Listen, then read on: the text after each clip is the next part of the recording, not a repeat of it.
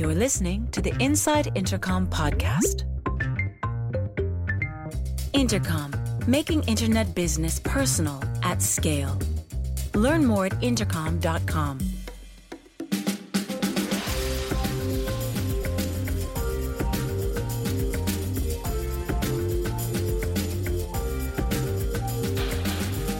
I'm Adam Rissman, Content Marketing Manager at Intercom. Welcome to the Inside Intercom podcast, a show all about learning how to build better products and businesses through conversations with leaders in the worlds of design, product management, startups, marketing, and more. In this episode, I'm excited to share a recent chat I had with Chase Clemons. Since 2011, Chase has been a support pro at Basecamp, many folks' favorite suite of collaboration tools for teams in the workplace. When he's not making Basecamp users happier and more successful, you can find Chase hosting the Support Ops podcast.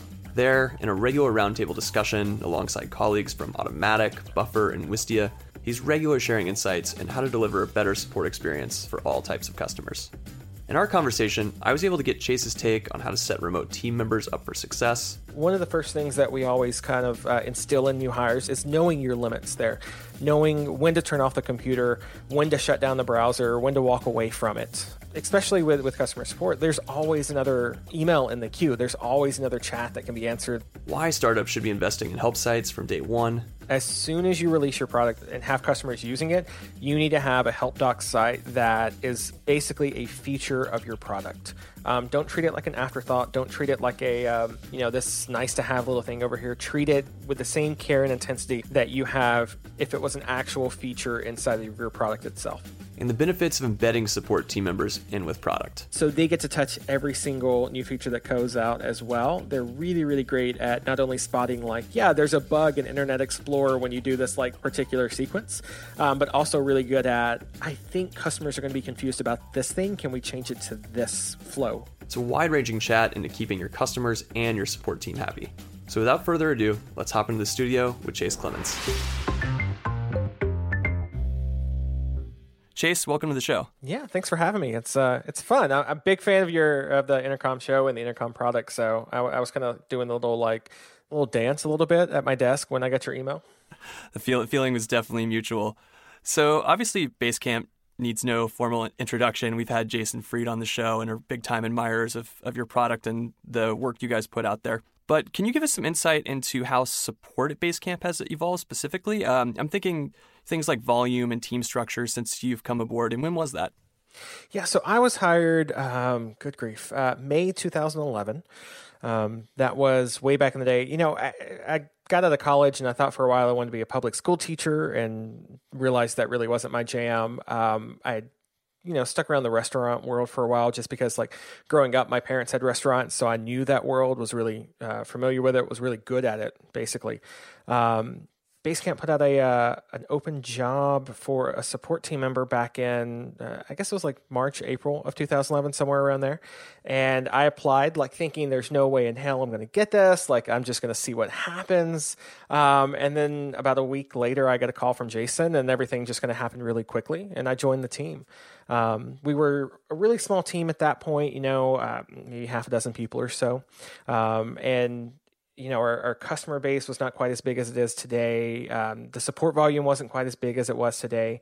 I mean, I'll be honest, the bulk of my time there in the beginning was spent basically just answering the next customer email that came up. But company grew, our team grew, we're one of the largest teams inside of Basecamp itself. We're up to 12, 13 people now, something like that. And with those extra people, we get to do cool things like, trying out live chat for customers or trying out some social media ideas or some community things, a little marketing, all those other things that you can really kind of experiment with once your team gets big enough to give you some space. It's really interesting to hear about your background prior to coming into a customer support role. How are the backgrounds on your team? Yeah, so that's one of the things we look for. I won't say all of our hires, but for the most part, the people that apply for jobs on the support team particularly are pretty diverse. I mean, we've got several former librarians that we hired. We have a former apartment complex manager that we hired. I was from the restaurant world. People that all were interacting with customers in some way, shape, or fashion, but they weren't doing what we think of as online customer support kind of thing. Right. There are certain skills that all those people share despite their diverse experience? I think it sounds kind of cliche, but it's the thing that everybody calls soft skills, right? Like empathy, being able to write well, being able to communicate well. Like those are the things that we look for. And those are the kind of the common thread between all of us. I mean, in those jobs, you're dealing with customers face to face. So you have to be quick on your feet about thinking through the situation, how you can help that particular customer. It's all things that translate really, really well to online customer support when we think about that. The hard skills, those are things that we just teach when we actually hire them. You know, here's how Basecamp works. Here's how our email system Help Scout works. Here's how Intercom works, like all that kind of thing. So Basecamp is truly a remote workforce. I mean, you have these collaboration tools that are for remote teams, but you guys yourselves are also remote. I mean, your founders even wrote the book on remote working. A lot of growing companies, the first thing to go remote there is often support. Perhaps it's to cover more time zones, to be where your customers are, or even to go with 24/7 coverage. So thinking about your support team specifically, what's been the key to creating a healthy culture among these team members that are so spread out? Yeah, the biggest thing for me personally has been limits. It sounds weird, right? But when you are 24/7, when you do work remotely, it's literally, I joke around with the rest of my family and say, I can do my job from the middle of a field as long as I have a laptop and I have an internet connection somehow. So it's literally like the job, you don't get like a snow day, right? It's like, you can always work whenever you want to work. So one of the first things that we always kind of instill in new hires, and something like, I mean, I've been at Basecamp since 2011. I'm still working on it myself, is knowing your limits there, knowing when to turn off the computer, when to shut down the browser, when to walk away from it. Because, I mean, especially with customer support, there's always another email in the queue. There's always another chat that can be answered. There's always another tweet that needs, an answer. So it can be tough to know, like, I'm going to stop working now and just kind of walk away. So that's that's one thing that I think is really key, especially when it comes to like being a healthy contributing member when you have a remote team like ours. Like, know those limits, because if you don't, then it's going to be a world of pain. Do you have to sort of go the extra mile when it comes to sharing information that everyone's learned when they're spread apart like that, and not retreat into silos with, the things you're learning from talking to customers every day? Yeah, absolutely. I mentioned earlier, like we look for people that are good writers, right? So somebody that can write and communicate really well, they instantly go up to like the top of our stack when we're interviewing people for a new job. The reason for that is because you have to be able to communicate in a written form, whether it's talking to a customer or it's pitching a new idea to the rest of the team or giving an update on a project. Like all that happens for the most part via written text. Now, granted, you can do like video tours of a new feature that you're working on or a new idea that you're working on. You can sprinkle in all sorts of images and pictures and things like that. But for the most part, your ability to write well directly relates to how effective you are at being able to interact with the rest of your team. You're also doing a lot of this for, not only for the moment in time, but also for people down the road that are going to come back and read this later. So we have to think about, when we're writing up the explanation for why a design is a certain way or why the choices we made to do live chat rather than this, whatever those reasons are, we want to be able to effectively communicate them, write them down. That way our new hire 6 months down the road can come back and read it and instantly be up to speed on where we were with that conversation. So yeah, it's definitely like you got to be able to write well when you're remote. And much of what we read every day about good support focuses on things like keeping your customers happy. I mean, that's an obvious one. You guys have that great statistic on the top of your support landing page about 3% essentially of customer satisfaction, right? Yeah, so it's continually updating, which is the cool thing, right? Let me pull up the website real quick. Like if we were looking at right now, Tuesday, November 8th at 1:44 p.m. Central Time, we are looking at 97% of the last 100 people we talked to were happy. And how are you measuring that? Yeah, so every email that we send out, every interaction we have has this just little row of smiley faces at the very bottom where you can click and tell us how good we were doing, like how you felt about that interaction. So you get to pick from a nice green, like, yeah, everything was great, smiley face. You get to pick from like a yellow flat line, like, yeah, it was okay. And then we have a red frown, like, it was just not good kind of option. Well, in addition to keeping customers happy and avoiding churn, at the foundation of all that, you ultimately need a happy workforce. And this is something that I've seen you discuss on the Support Ops podcast. There's a great episode we'll put in the show notes that goes into this in detail. But ultimately, I mean, how do you facilitate career growth for your support team so they don't feel like they have to leave support for a product role or a customer success role, although for some people that may, ultimately be their end goal, but that they don't have to go one of those things to advancement. Is there beyond people management that you can offer in the support? Yeah, so there's kind of two things tied up in this. The first one being basically like, are you happy with where your career is going, right? Are you happy with where you are right now and the options you have for your career? And the second part is like, what are those options? What things can you do in support? Because Basecamp itself is a relatively flat organization. So take our support team, for instance. We have a team lead, Kristen, and then everybody else is pretty much on the same level. There's no like, if you do like 3 more projects and collect 2 more stars, like you get to bump up. We just don't really have that. Instead, what we do is, we focus on growing you as a support pro, basically, like advancing you in your skills, whether it's those soft skills that we talked about, being more empathetic and that kind of thing, or if it's hard skills, like maybe you want to learn CSS so you can help figure out bugs a little bit easier. Whatever those things are that you want to do, we help and make sure that you have those opportunities to do that. So like a good example, we were just talking about having a intern, like Basecamp does an internship program. So Marissa and I, Marissa's one of my support teammates.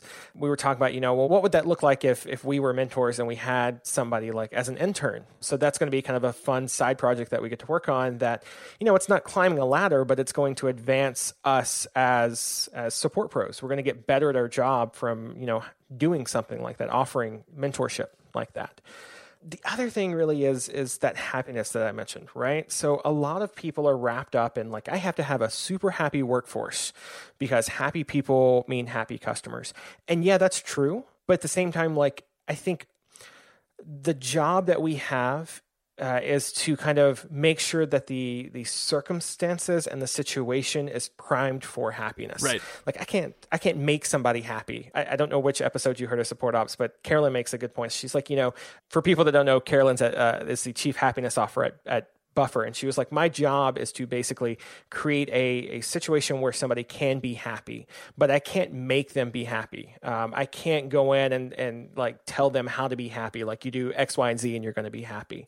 So I want to, especially for startups and things as they focus on, well, I've got to have a happy workforce and everything else. Yeah, you do, but it's you got to create that circumstances, the context and the situation for it, rather than like worrying about, is Joe going to be happy if I tell him to do X, Y, and Z? When it comes to your teammates communicating that level of happiness, is there anything you can do for remote team members to open up those lines of communication so that it, just isn't happening behind the scenes when you're not with that person in the office every day?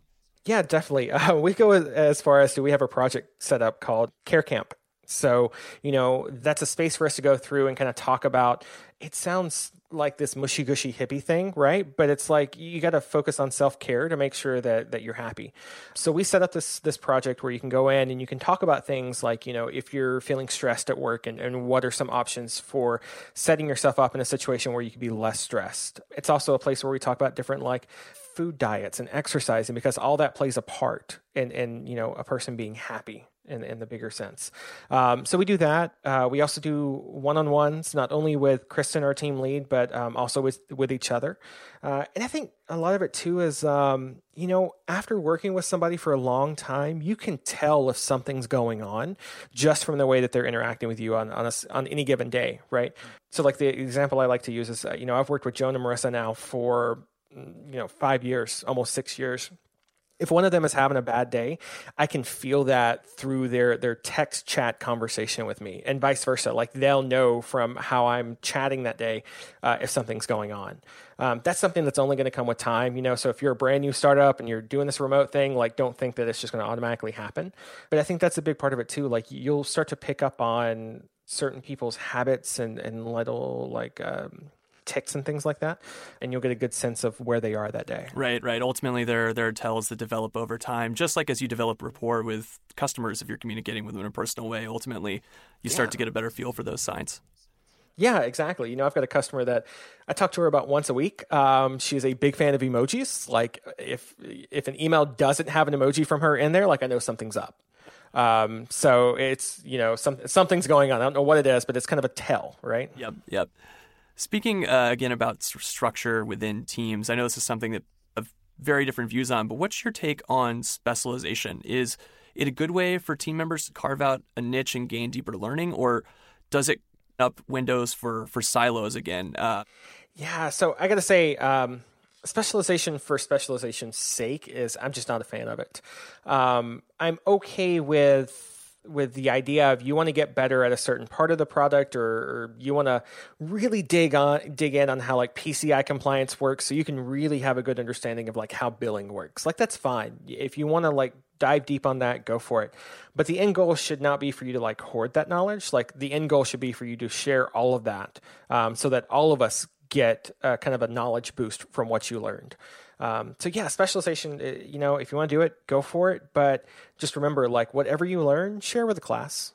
Make sure that you write it down so future hires will have that to refer back to. Don't keep it locked up to the point where like if any billing email comes in, if a customer has a billing question, like you have to go, oh yeah, Jane over there, she's the only one that can handle this. So we're just going to have to wait for her to get back from vacation. So yeah, share, specialize, but share. Yeah. So it's ultimately it's specialization for the benefit of the team, not the individual. Absolutely. Just before we continue with today's episode, I wanted to let you know about OffScript. It's a new series of candid conversations with Intercom leadership all about the extraordinary AI-driven transformation we're currently experiencing. Episode 1 is on our YouTube channel right now. Here's a teaser of what you can expect. I don't want to come across as overly dramatic, but for every single tech company, this is an adapt or die moment. It's inevitable that all businesses are going to go AI first. It's just a matter of time. In this post-AI world, new companies will rise, old companies will fall. Of course, some of these new companies will flame out. Some old companies will pivot successfully too. I don't think any of us could see a world where this wasn't going to be one of the biggest changes in the customer service landscape ever. The world we care about is customer service, and it's so patently obvious that the old way will be quickly obsolete. We're racing hard to build a future which will result in better experiences and results for our customers and businesses too. It's not just a product change, it's a mindset change. Let's make space to talk about all of this. We have so much we want to share.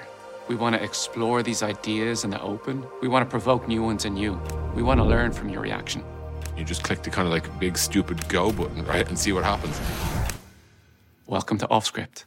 That's all to come on OffScript. The first episode is out now. You can watch it on Intercom's YouTube channel, and we'll bring you audio versions of the episodes right here.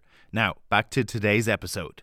Getting a little bit more tactical here, earlier this year you wrote a really great post on signal versus noise, which I'm sure all of our listeners know about, but it's Basecamp's blog on Medium, and the big issue you were discussing is no reply email addresses. Basically, the TLDR is they create an unnecessary and impersonal blocker for customers who just ultimately might want to have a conversation with you, and you're shutting that down sort of off the bat.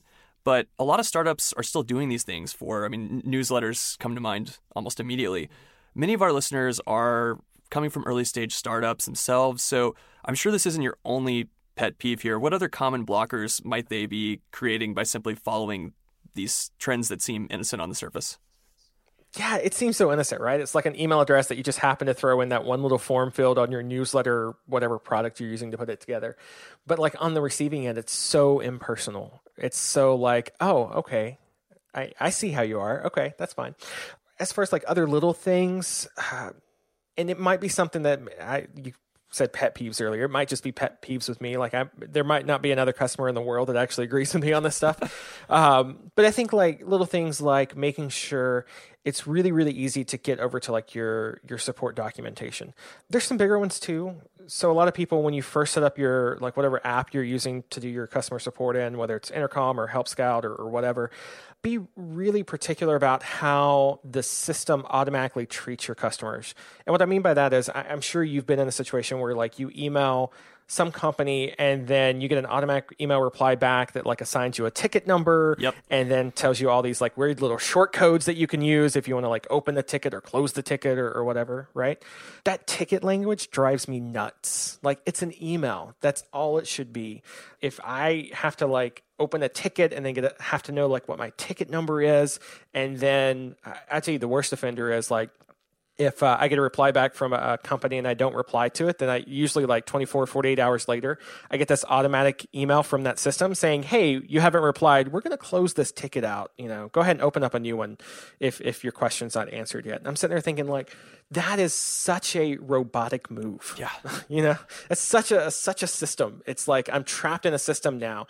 And it's usually really unintentional, right? As people go out and they just, whatever support product they pick, it might have that as the default. And you have to go in and like turn it off or whatever. But yeah, like pay attention to those little things. Pay attention to the things that make it a little bit harder on your customer when you could be making it a little bit easier on them. No matter how many blockers you remove, though, I mean, sometimes the quickest route to an answer for users is through self-serve. And a lot of times users need an answer, they need it now, and maybe their situation is complicated, maybe it's not. But at Basecamp, you guys have a really robust and intuitive help doc site, a lot of great visuals on there. It's clear that you've invested in that space.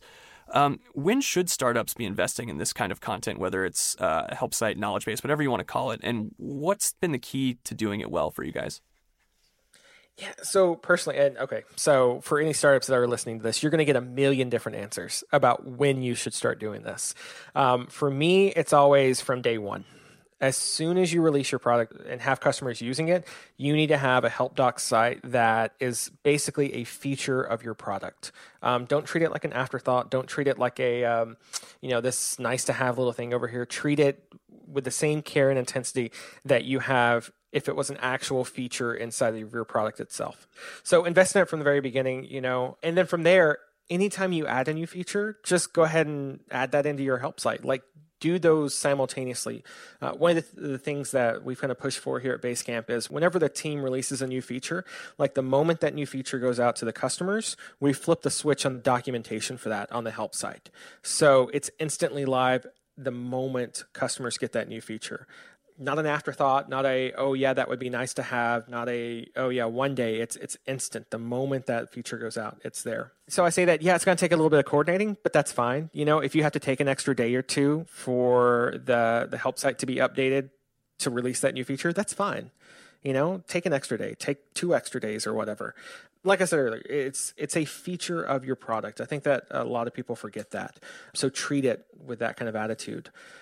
You asked about doing it well. Yeah. So I think at the end of the day, a help site does 2 basic core things, really. First, it explains how to use something in the product. And then second, it explains why you should use it. A good example with us, if you ever used Basecamp 3, we have 2 tools inside of it. One's called Campfire, one's called the message board. Campfire is kind of this group chat tool, instant conversation back and forth. Messages are more like a traditional message board. You post a message about an update or an announcement or something like that, and then people are able to reply to it as a comment like thread underneath it. So with our help site, we talk about not only how you use those, like how do you post a message? How do you format the text in a message? How do you save it as a draft before you post the message? Like we cover those things, but then we also talk about why. Like what's a situation where you want to use a instant chat campfire type tool versus a kind of a lower gear, give people more time to reply messages type tool. That's one of those things where it comes up in almost every conversation I have with a customer when I'm talking about the different tools in Basecamp. They ask, why am I going to use this versus that in this particular situation? So if your help site can kind of get ahead of that, if it can explain not only the nuts and bolts of how to use it, but also why you would use this over that, I think it does that's kind of the job that it has to do at the end of the day. Right. And we've talked about, both of us a couple times, the good support, a differentiator for your product. It's got to be human rather than robotic or corporate. Mm-hmm. It's kind of been a running theme so far. It's something we are constantly preaching at Intercom too, is our mission is ultimately to make internet business more personal. Do those qualities apply to this serve support content as well? I mean, how do they manifest themselves there? Yeah, so they absolutely apply. And again, if you think about your help site as an extension of your product, a feature of your product, it's kind of weird when you use a product and then you go over to the help site and it's completely different. Like you can tell 2 completely separated siloed teams worked on each one individually. You don't want that kind of feeling. You want it to just going to be this seamless experience going from one to the other and then back. So when you start writing up your self-serve content, use your own tone, use your own voice, use the language that you're using in the app itself. If you're telling people to post a message, use the phrase post a message rather than submit a message, just because it's different. It's a different kind of voice even in just like that one word change right there. So have your own tone, have your own voice, have fun with it. A lot of times you see help sites that are very kind of vanilla, very off the shelf, templated, kind of robotic kind of style. Like, again, like it's an afterthought, like, oh yeah, we have to do these because people expect it. Help sites don't have to be that way. Like, have fun, add in some videos, add some GIFs, add some animations, add whatever you want to in there. I know for us, whenever you go and look at our help site, like if you go to like the campfire chat I was talking about earlier, we have a page that talks about campfire. It's got screenshots on there. It's got GIFs on there. It's got a video at the very top that shows you a real world kind of this is where you would use it kind of situation.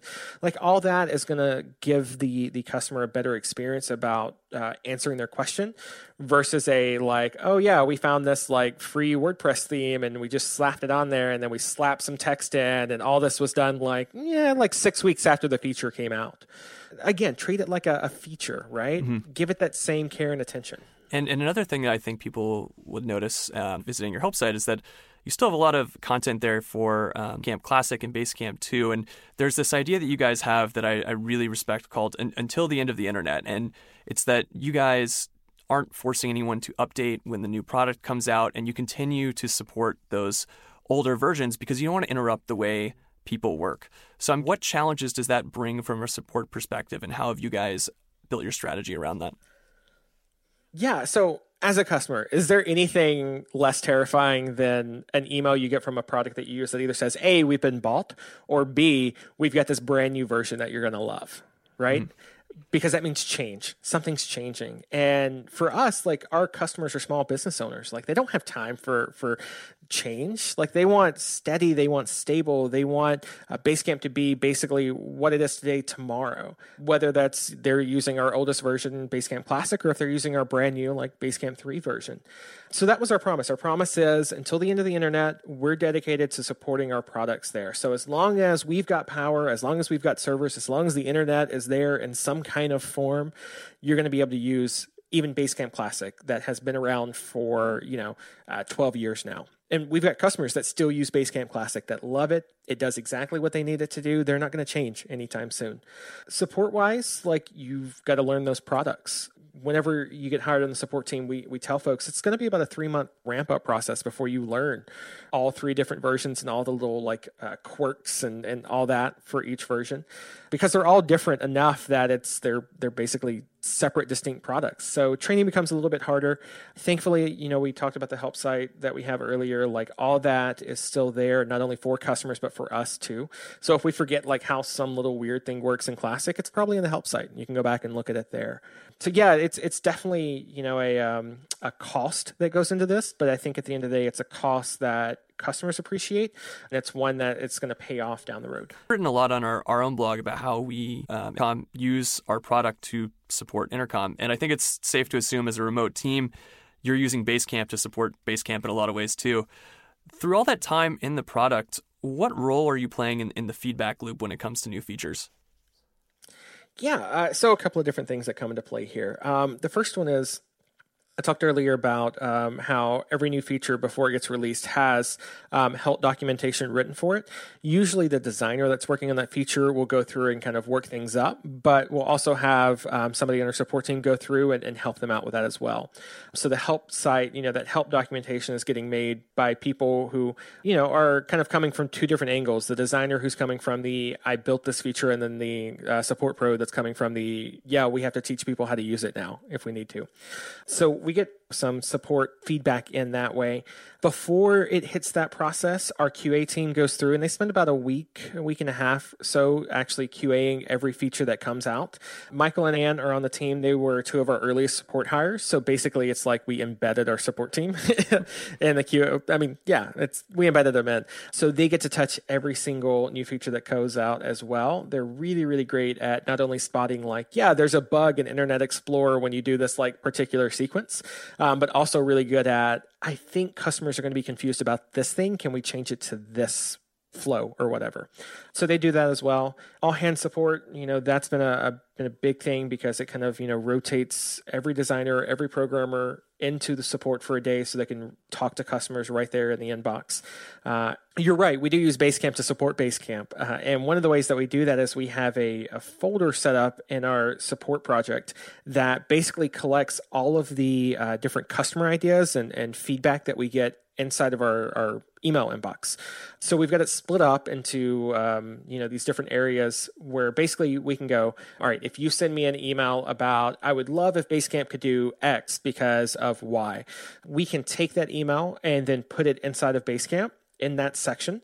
That way, when a designer at the very beginning, when they pick up on a new feature, they can go into that section of the project and look at all the different feedback we got from customers, see it in their words with their screenshots if they attached any or files if they attached any. So the designer is able to really get a good idea of where the customer's coming from at that point because they're reading, actual customer words, actual customer ideas. I've worked with teams before where they take that kind of customer feedback and usually it's locked up into like some other product or some other app over here in the corner. Mm-hmm. That's great. It's great that you're collecting that, but having it like in a place where your team is going to interact with it on a day-to-day basis, where your company is going to see it every day, I think that makes a big difference. Yeah, huge, obviously. And it's interesting that you mentioned too embedding team members. That's something that we've done at Intercom recently to help extend support's influence and bridge communication gaps is getting those support folks in with the product people. And it's obviously made a huge difference from what we've seen. Yeah, it sounds like this, like this little thing that you can do that isn't going to have a big impact or whatever. It's like, oh, you're putting somebody on that team. Yay. But there's so much power that comes from that. It's, that whenever you're looking at a feature that the customer's voice has been there. Now some features, it's going to be one of those where maybe it doesn't work how the customer originally intended it to do. Maybe it's like the customer said, I needed X, but then you really dig into it with that customer and other customers and you find out, they really need more like Z. And so you make Z. That old quote about, Henry Ford and cars and horses, faster horses and all that applies there. But yeah, I think, to even like get that customer voice, like the first step, right? The first step that you as a startup can do, you as any company can do, is to get that customer voice out of the inbox and into the hands of people that are working on the product. And however you do it, whether it's all company support, customer days, putting that feedback right inside whatever app you're using, like whatever method you use, I think you're really going to get the benefit from doing that. So speaking of sharing insights, we mentioned at the top of the show, you've got your own podcast that you host, Support Ops, and Support Ops is more than a podcast too. I mean, there's job support there and lots of other resources. But on the show itself, you're joined by Carolyn from Buffer, who we mentioned, Chase Livingston from Automatic, and Jeff Vincent from Wistia, who we've had on our show as well. He's definitely a great guy. What can listeners expect from that show, and what do you have coming up there? Yeah, so what other show can you really get two guys by the name of Chase on it? Really. I mean, if nothing else, come to listen for that. But yeah, so I think from the very beginning, when we started the podcast, we kind of had the end goal of being, we want to help any team out there improve their customers' experience, whether it's a startup, whether it's, a company that's been around for a while, if it's remote, non-remote, like whatever it is. Like we've all got customers. Every business has customers. So our goal was just kind of make it a little bit better, help you improve that your customers' experience just a little bit better.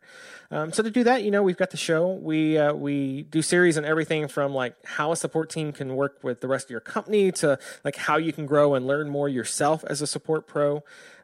If you get a chance, go and check us out, supportops.co. At the very top, I've got a Start Here link, which is kind of a good primer on the show itself and, myself and the other Chase and Carolyn and Jeff. And it's got a couple of our favorite episodes listed too. Those are really good, like kind of places to start. At least, I think so. So yeah, check it out. I think if you got customers, then, the show, first off, it's free. Second off, you're going to come away with something that's going to make your customer's experience just a little bit better. So I think it's worth it. Come for the two Chases, stay for the support insights. I think we'll leave it there. Exactly. Chase Clemons, thanks so much for joining us today. You can follow Chase on Twitter at Chase Clemons. And again, check out Support Ops. Thanks again, Chase. My pleasure. You've been listening to the Inside Intercom podcast. For more episodes, visit soundcloud.com/intercom. If you'd like to subscribe, search for Inside Intercom in iTunes or Stitcher. And for even more great content, check out blog.intercom.com.